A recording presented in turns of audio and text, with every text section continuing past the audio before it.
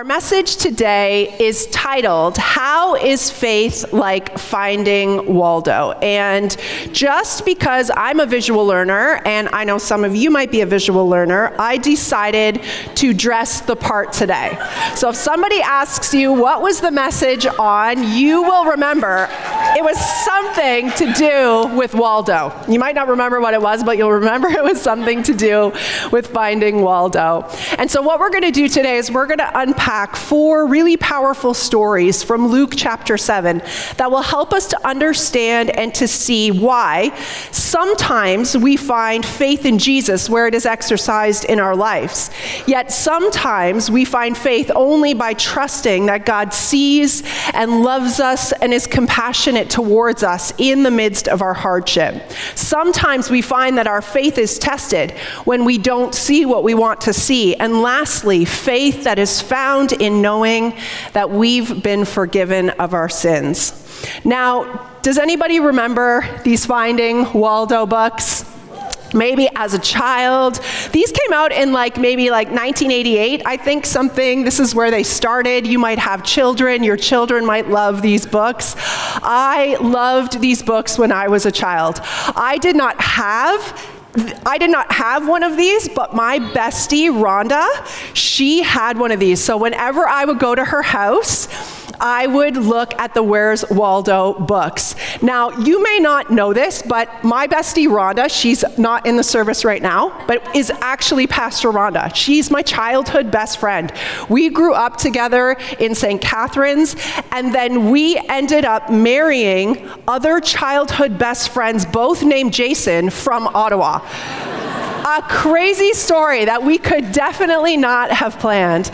Anyways, back to Where's Waldo. I loved these books. I thought the concept was brilliant. What you find, if you're not familiar, is this terribly crowded scene with all of these miniature people, and you had to search through the scene and try to find Waldo, who is dressed a little bit like me today. Jeans, a striped shirt, and a hat, and black glasses. And you'd have to search through, and every page was a different scene with different people, and again, the search begins.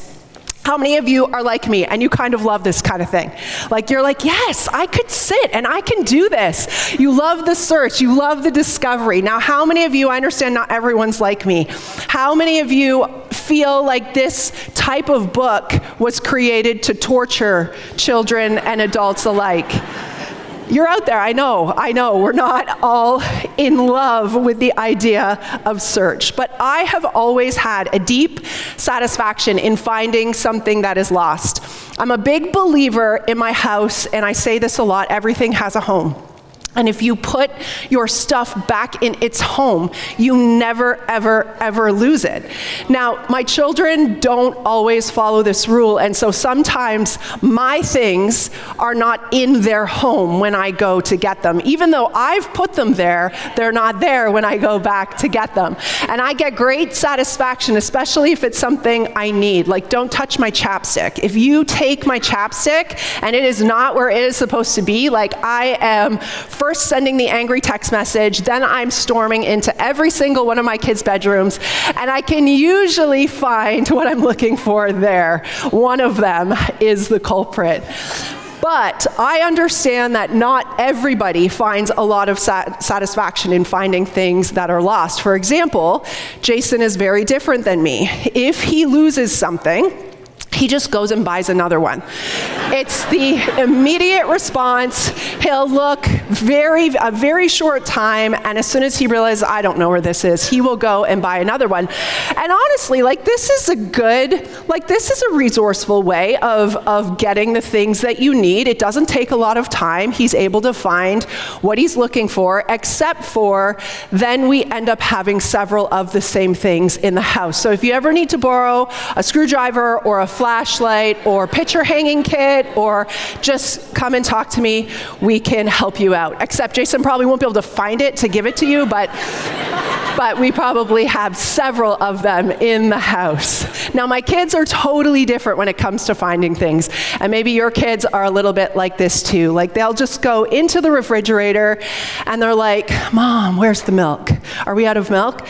I'm like, no, we're not out of milk. The milk is in the exact same spot that it has been since we've had a refrigerator on the right side, the bottom shelf. It's always there. It never, ever moves. It's just hidden by a bag of lettuce or a bag of spinach or something else that's covering it. But if they cannot see it, it's got to be lost. Or how about this one?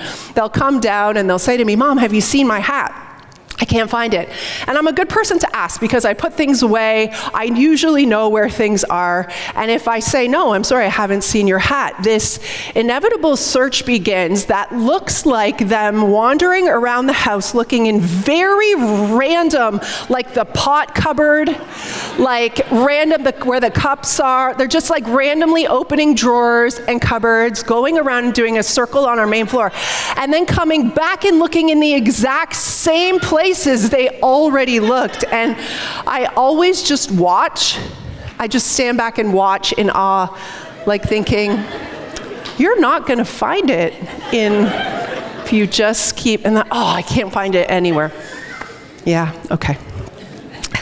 Anyways, today we're going to talk about how faith is like finding Waldo. It's the ultimate treasure hunt. Jesus described it in the Gospels like a pearl of great price, like finding a field with a life-altering amount of money in it, worth everything you've ever acquired for your entire life to sell and buy and find this pearl of great price, this faith. Hebrews 11 describes faith as searching to find the assurance of things hoped for, leading us to hold a deep, abiding conviction of unseen things. It's like a game of Where's Waldo, where each and every situation requiring the gift of faith is sort of unique, ever-changing, like a brand new scene playing out completely different from the one before. On every page, Waldo is right there, hidden in plain sight, always there, always in a different place, a different setting, but present to those who have eyes to see, the faith to believe that Waldo can be found, and the patience to search for the evidence of the belief that you will find him. Now, faith is also unlike Where's Waldo, because a life of faith is not a game. It's a trust and belief that there is one greater than us who's with us, who's already at work in our story, who knows exactly what we need. Now, in the Gospels, again and again and again, we see Jesus chastising the disciples, saying to them, where is your faith? O you of little faith, how much longer must I remain with you before you will believe? You just see this over and over again in every story. Don't you know that I'm with you? And maybe you can relate to the disciples in this way. Maybe you hear sort of the voice of your Father that says to you, oh child, haven't I proven my faithfulness to you yet? Where is your faith? Don't you believe that I'm with you? Don't you believe that I see you? Don't you believe that I have compassion for you? Maybe you can relate to how the disciples felt as Jesus comes along again and again, and we find ourselves in a new situation, needing faith once more. You see, we drive ourselves crazy, needing to control all the outcomes of our life. But this great power of faith is the ability to provide assurance to us that God is with us no matter what happens. And I want to settle something right here before we go any deeper. You see, faith is not like a genie in a bottle where we get to name and claim whatever we want. It's not just holding on to the promises of God that result only in my success, my health, my wealth, everything working out just the way I think it should according to my own definition. It's not hard to put faith in believing for something to work out for my benefit. No one plays the lottery without the faith to believe that they could win. If they didn't believe they could win, they wouldn't play. And yet millions and millions of people play it every single week. My own grandfather had great faith that he was going to win the lottery. He played it every single week of his life. He had plans for what he was going to do with that money when he won. But he went to the grave, never winning the lottery. You see, sometimes having faith is not the issue. No, the issue is the desire that we put our faith in. What are we believing for? Where have we placed the weight of our trust? And see, Jesus was correcting the people again and again and again. And this was the correction. What is the source of your belief? No, better yet, who is the source of your belief? You see, Jesus was leading the disciples and all who followed him to believe that he was the Christ, the Son of the living God. The faith to believe that Jesus was who he claimed himself to be. And if he was who he claimed himself to be, then he had the authority to do whatever it is that he said that he would do.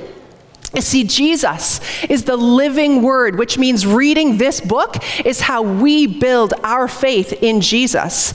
And I want to encourage you, as I always do, to bring your Bible to church. Open it up as we open the scriptures. Highlight, follow along. Check back throughout the week at the stories we're unpacking on Sunday. Over the next 3 years, we're going on a Bible reading journey together through the scriptures.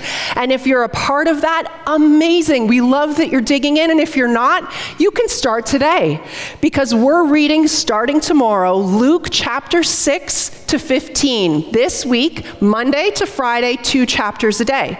So if you haven't started, you can start there. That's the beauty of the Bible. You can just open it up and start exactly in any chapter and then begin to read. So I invite you, join us starting tomorrow, reading Luke chapter 6 and 7, 2 chapters a day each day this week. Now, if you have your Bibles here today, I want you to put them in your hand for a second. And if you don't, and you read your Bible on your phone, you can put your phone in your hand for a minute. And I want you to repeat something that Pastor Barry did for many, many, many years, and I love it. I love it still to this day because it's powerful, and our words have power. And I want you to repeat, this is my Bible. I am what it says I am. I can do what it says I can do. Today I'm ready to receive into my life the ever-living, the everlasting, the incorruptible seed of the Word of God. Holy Spirit, speak to my heart and change my life. Amen. I love it. As we park in Luke chapter 7 today, we're going to unpack some incredible examples and stories of faith. But first, we want to look at how Jesus is setting up these stories and miracles. In chapter 6, Luke chapter 6 with the Sermon on the Mount. You see, faith is believing in Jesus and living completely opposite to the way of the day. This message that Jesus was bringing was not so attractive. It's not as enticing as if I were to tell you today that God only wants you to be successful and he only wants you to prosper. Hear me today. God does want you to be successful, and he does want you to prosper, and he does want good for you because he is only good. But God's definition of success and prosperity is different than what the people of the day wanted, and it's different than what you and I would define today. And so the question for us today is, will we allow Jesus and the Word of God to define what it means to be successful and to prosper and to have good in our life? I think that we can agree that when we place our faith in success and prosperity as the world defines, that we build our lives on shifting sand, because the definition of success is always changing. It always shifts right there underneath us. Luke chapter 6 talks about God wanting blessing for us, but the definition is very different than what we would imagine it is. And I'm going to paraphrase it for you right now. Jesus said, "Blessed are the poor. Blessed are those that are hungry now. Blessed are those that weep now. Blessed are you when people hate you because of Jesus. You see, Jesus isn't saying that if you're poor or hungry, or if you're sad and crying, or if you're hated, that automatically means you're inherently blessed. No, he's saying when you recognize that you have need of a Savior, then you can receive all the blessings that come from our King Jesus. Everything that he gives us is abundant life, salvation, freedom. All of that is available to us when we walk and we allow ourselves, our success to be defined according to the scriptures. You see, when we build our lives on the rock that is Jesus, then we build our lives on a constant. We build our lives on something that does not shift and change, which means we can survive the storms that life brings our way. You see, this message of faith, it runs so much deeper than just what can God do for you and having the faith to believe that God can do for you what you want him to do for you. It's not like playing the lottery, just believing you're going to win. No, faith is so much deeper than just having your prayers answered or even seeing miracles or signs and wonders. Jesus performed so many miracles and signs and wonders in his day, and yet people watched and saw and were astonished, yet they left unchanged. They still did not believe that he was the Messiah and that he had come to offer them salvation, a gift, a treasure far greater than anything they could ever find on their own. You see, faith is believing that Jesus is who he says he is. It's believing that Jesus is the way, the truth, and the life. Faith is believing and following in Jesus' way is the only way to truth and life. And faith is believing that Jesus' way is truth that leads us to the life, the only life our soul truly longs for. And so I'm going to invite you to open up your Bibles now to Luke chapter 7 as we read about the faith of the centurion. So Luke opens up chapter 7 with a story where Jesus finds himself surprised at the faith that he encounters. Now, Jesus is not often described as surprised in Scripture, but this shows us that Jesus was always looking for the treasure of faith, the seed of faith in those he ministered to. He didn't see it often, so he was surprised when he found it, but he was watching for it, like finding Waldo in a sea of thousands of others who couldn't yet see who he really was. And in our story today, Jesus enters Capernaum when some Jewish leaders approach him on behalf of a Roman centurion, a military leader who oversees about 100 men. And this is so interesting because Israel was under the oppression of Rome at the time. The centurion had a servant that was gravely ill, someone he cared about and loved very, very much. And it's so interesting that the Jewish leaders are advocating for a Roman centurion. This Roman centurion had earned the trust of the Jewish people because he was in good faith with the elders of the day for what he had done for the nation of Israel. And this little detail in the story is a glimpse of this unexpected way that Jesus is inviting people into the new kingdom that he is bringing. And I'm going to read for you from Luke chapter 7, verse 4, all the way to verse 10. And when they came to Jesus, they pleaded with him earnestly, saying, "He is worthy to have you do this for him, for he loves our nation, and he's the one who built us our synagogue." And Jesus went with them. And then this is the centurion. He says, "Therefore I did not presume to come to you, but say the word, and let my servant be healed. For I too am a man set under authority, with soldiers under me. And I say to one, go, and he goes. And I say to another, come, and he comes. And to my servant, do this, and he does it." When Jesus heard this, he marveled at him, and turning to the crowd that followed him, he said, "I tell you, not even in Israel have I found such faith." And when those who had been sent returned to the house, they found the servant well. You see, living in this kingdom is trusting that our King can do what our King can do. And this is precisely what Jesus marveled at. You see, this centurion man, he never studied the law. He didn't know anything about the Jewish faith, the religious rules. He did not follow them. He did not believe them. Yet he grasped the very center of the Jewish faith, that the one true God, the God of Israel, was the sovereign Lord of heaven and earth. And the most shocking part was that he believed that this one true God was present and active in the person of Jesus of Nazareth. Luke presents this Gentile as a model of all who will come to faith by sharing in the blessings and the salvation from that day forward. This was a pathway for you and I to receive this good news. Now, there's another incredible layer to this display of faith, and this was the centurion's understanding of authority. The Roman centurion knew that Jesus was who he said he was. Therefore, anything he wanted to do would happen. He believed that Jesus had authority over sickness, and he had faith that exactly what Jesus said would happen would happen. And I want you to catch this nuance today. The faith that was on display in this story is not about the outcome. It was an unwavering belief in the authority of Jesus. The centurion didn't come to Jesus and say, you know, if I win the lottery, then I'll know you're real. I'll know you are the Son of God. He didn't say, if you heal my servant, I'll know and I'll believe. No, he said and spoke who Jesus was and believed in his authority before he ever saw any outcome or result of the prayer and the petition that he was bringing to Jesus. You see, when our faith is rooted in an outcome of my own benefit, then our faith is rooted on shifting sand, because we may or we may not see the outcome we're hoping for. And then we fall prey to thinking and believing that Jesus has failed us, but Jesus never fails.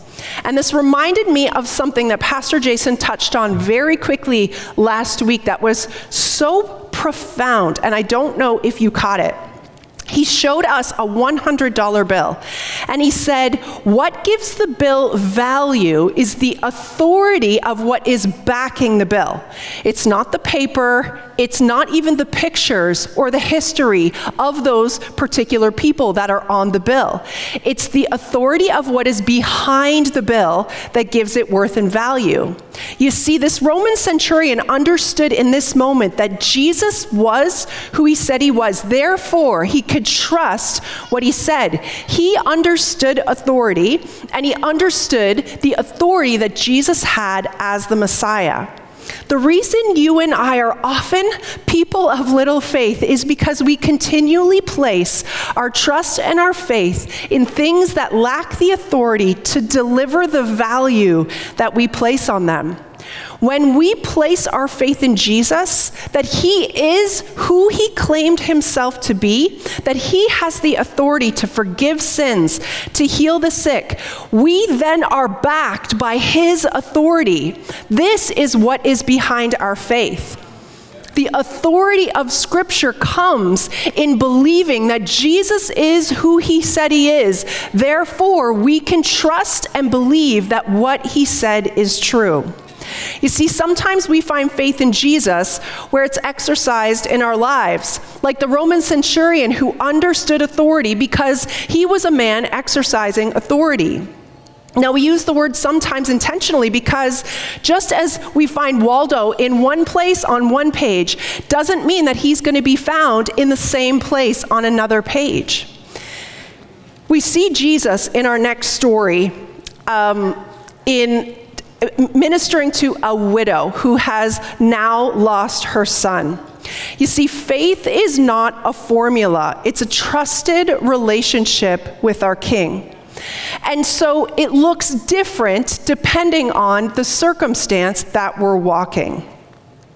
Jesus now is no longer in Capernaum, yet he and his disciples and a crowd of people are in a town called Nain, about 5 miles southeast of Nazareth. And I'm going to read from verse 12 to 17 of Luke chapter 7.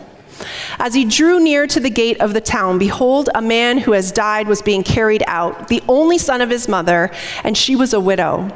And a considerable crowd from the town was with her. And when the Lord saw her, he had compassion on her, and he said to her, "Do not weep." And then he came up and he touched the bier, and the bearers stood still. And he said, "Young man, I say to you, arise." And the dead man sat up and began to speak, and Jesus gave him to his mother. Fear seized all of them, and they glorified God, saying, "A great prophet has risen among us, and God has visited his people." And this report about him spread through the whole of Judea and all the surrounding country. You see, in this story, there's no outward expression or exercising of faith. Jesus sees a widow who has lost her son, and he has compassion on her. Compassion was the motivation for this miracle, as Jesus continues to establish his authority for those who have eyes to see it. Now, we want to do something just a little bit different. Let's let the particulars of that story fall away for a moment. And I want to ask you a question to reflect on right here in the service. I want to ask you, do you believe that Jesus sees you and is compassionate towards you? When you look at your circumstance, when you look at what you're going through or what you've been through, do you believe that Jesus sees you, he loves you, and he's compassionate towards you? I want you just in your mind for a minute, just imagine yourself in place of this widow who's been through a lot of hardship and has now lost her son. And I want you to put your story, your circumstance, your loss, your grief, your hardship in the middle of this story. And I want you to imagine this person of Jesus coming into your story and showing you compassion, showing you love, being moved towards you by compassion, seeing you in your circumstance, in your trial, in your hardship. And if, as you're doing this and you're just inviting this picture in your mind, you still have a hard time believing that Jesus is compassionate towards you, I want to ask you why. Just think about why. What has happened in your life that has become a greater truth than the truth that Jesus is compassionate towards you, that he sees you and he loves you? And I want to just invite you to make an exchange today. Would you consider letting go whatever that circumstance, that trial, that disappointment, that thing that's blocking you from seeing how much Jesus loves you?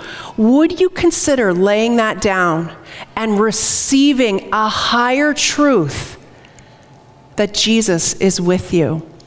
You see, I don't want to diminish your story in any way. I know the things that have happened have been hard, and they're true. But there is a higher truth that comes above our circumstance that we can anchor ourselves to.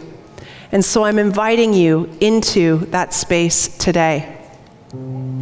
Because sometimes we find faith in Jesus where it's exercised in our lives, and other times we find that faith only by trusting that God is with us, that he sees us and he's compassionate towards us in the midst of our hardship. You see, our faith does not rest in an outcome. It resides in the truth that we're never alone. Let's see where Jesus takes us next as we keep moving through Luke chapter 7. The story sort of takes a different turn, but so interesting what we can learn about faith. I'm going to read verse 18 to 23. The disciples of John reported all these things to him, and John, calling two of his disciples to him, sent them to the Lord, saying, "Are you the one who has come, or shall we look for another?" This is John the Baptist that's asking Jesus, "Are you the one? Are you the one who has come, or should we look for another? Are you really are who you say you are?" Jesus replies down in verse 22, and he says, "Go and tell John what you've seen and heard. The blind receive their sight, the lame walk, the lepers are cleansed, the deaf hear, the dead are raised up, the poor have good news preached to them, and blessed is the one who is not offended by me." And when John heard in prison about the deeds of Christ, he sent word by the disciples. What an interesting thing. Why would anyone be offended by the blind seeing and the lame walking and the lepers being cleansed and the deaf hearing and the dead being raised, or the poor having good news preached to them? You see, Jesus has come and many people have begun to be impacted by this work that he's doing. Those who have benefited from his miracles and his deliverance and his salvation. And this seed of faith is starting to take root. But faith cannot be rooted in what we think that Jesus should do for us, because when we do this, then we are offended when he doesn't do what we think he should do. Our faith in Jesus is a revelation that he is who he has claimed himself to be. And John the Baptist is being challenged by this very thing. You see, he's in prison and he wants reformation for his people. He wants justice. He wants to overthrow the Roman Empire, and he wants to be part of it all. He's even questioning, Jesus, are you really the one, or is there someone else that's going to come? Are you really the one who's going to rescue Israel from oppression? Are you really the one who you claim yourself to be? And he's questioning based on his own circumstances, because things are not going according to the way that John thought they were going to go. He wants to know, am I going to get out of jail? Am I going to get to be a part of this? You know, our circumstances have the potential to impact and influence our faith in Jesus. And in short, Jesus responds to John and he says, yes, I am the Christ, but the outcome for you is not going to be like that of a healed servant or like that of a son being raised.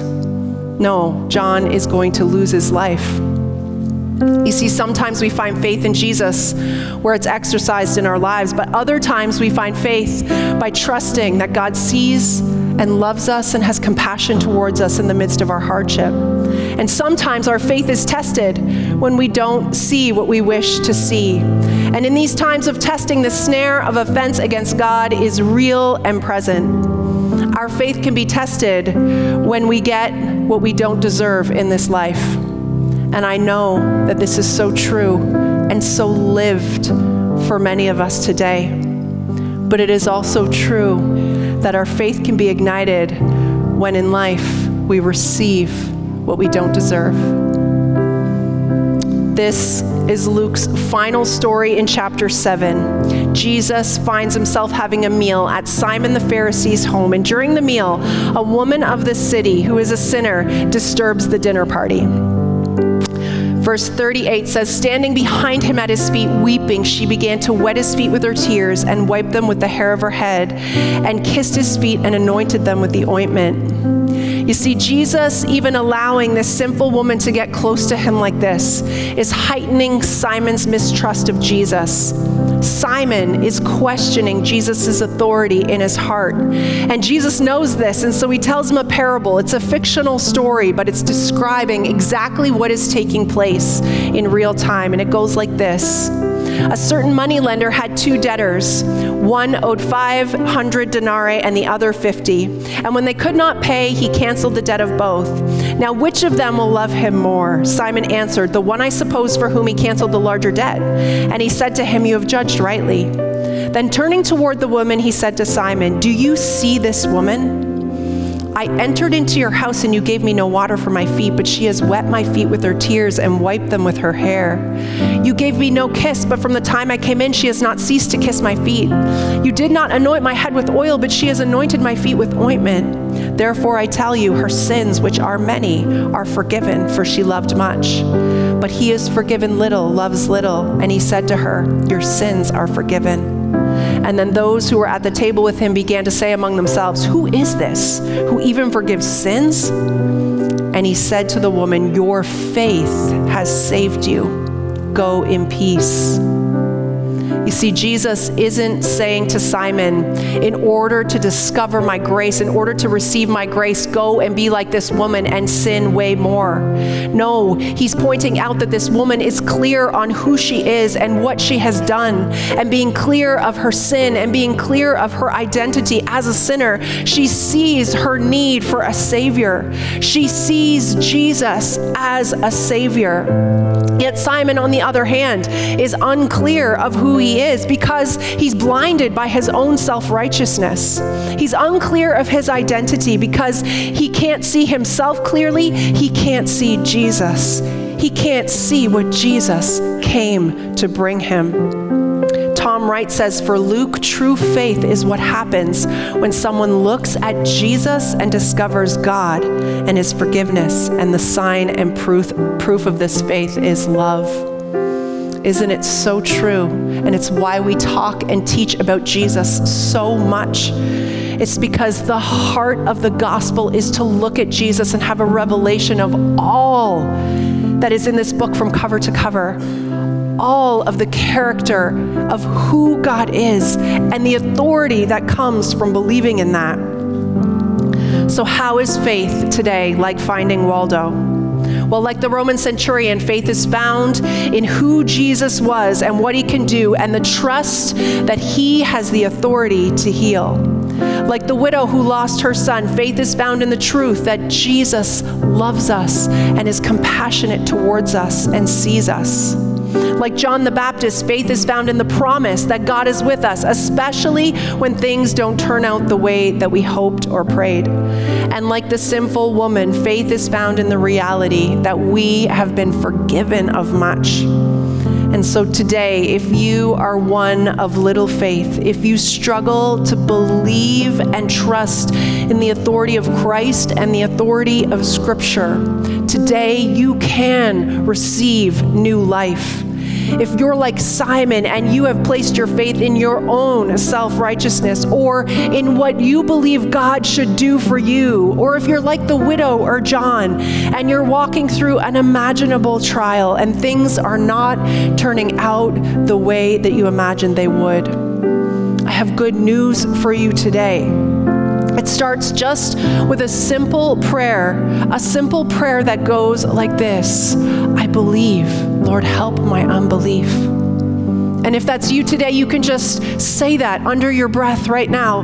I believe, Lord, help my unbelief, and receive today the faith that comes from having your sins forgiven. Let me pray for you. Dear Jesus, we declare today that we believe. Oh Lord, would you help our unbelief? Holy Spirit, help us to anchor our life to the authority of Christ. We cast down all false beliefs that are rooted in shifting sand.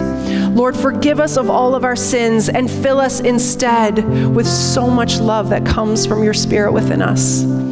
We place the weight of our identity in you, Jesus, in belonging to you, in being seen and loved by you, God. We believe that you are who you have declared yourself to be. We believe that you are the Christ, the Son of the living God, the Savior of the world, the Word made flesh, who is with us. And we submit to your authority in our lives. We are so thankful that your kingdom authority is behind all that we believe and all that we are. In the mighty and the holy name of Jesus we pray. Everybody said, amen.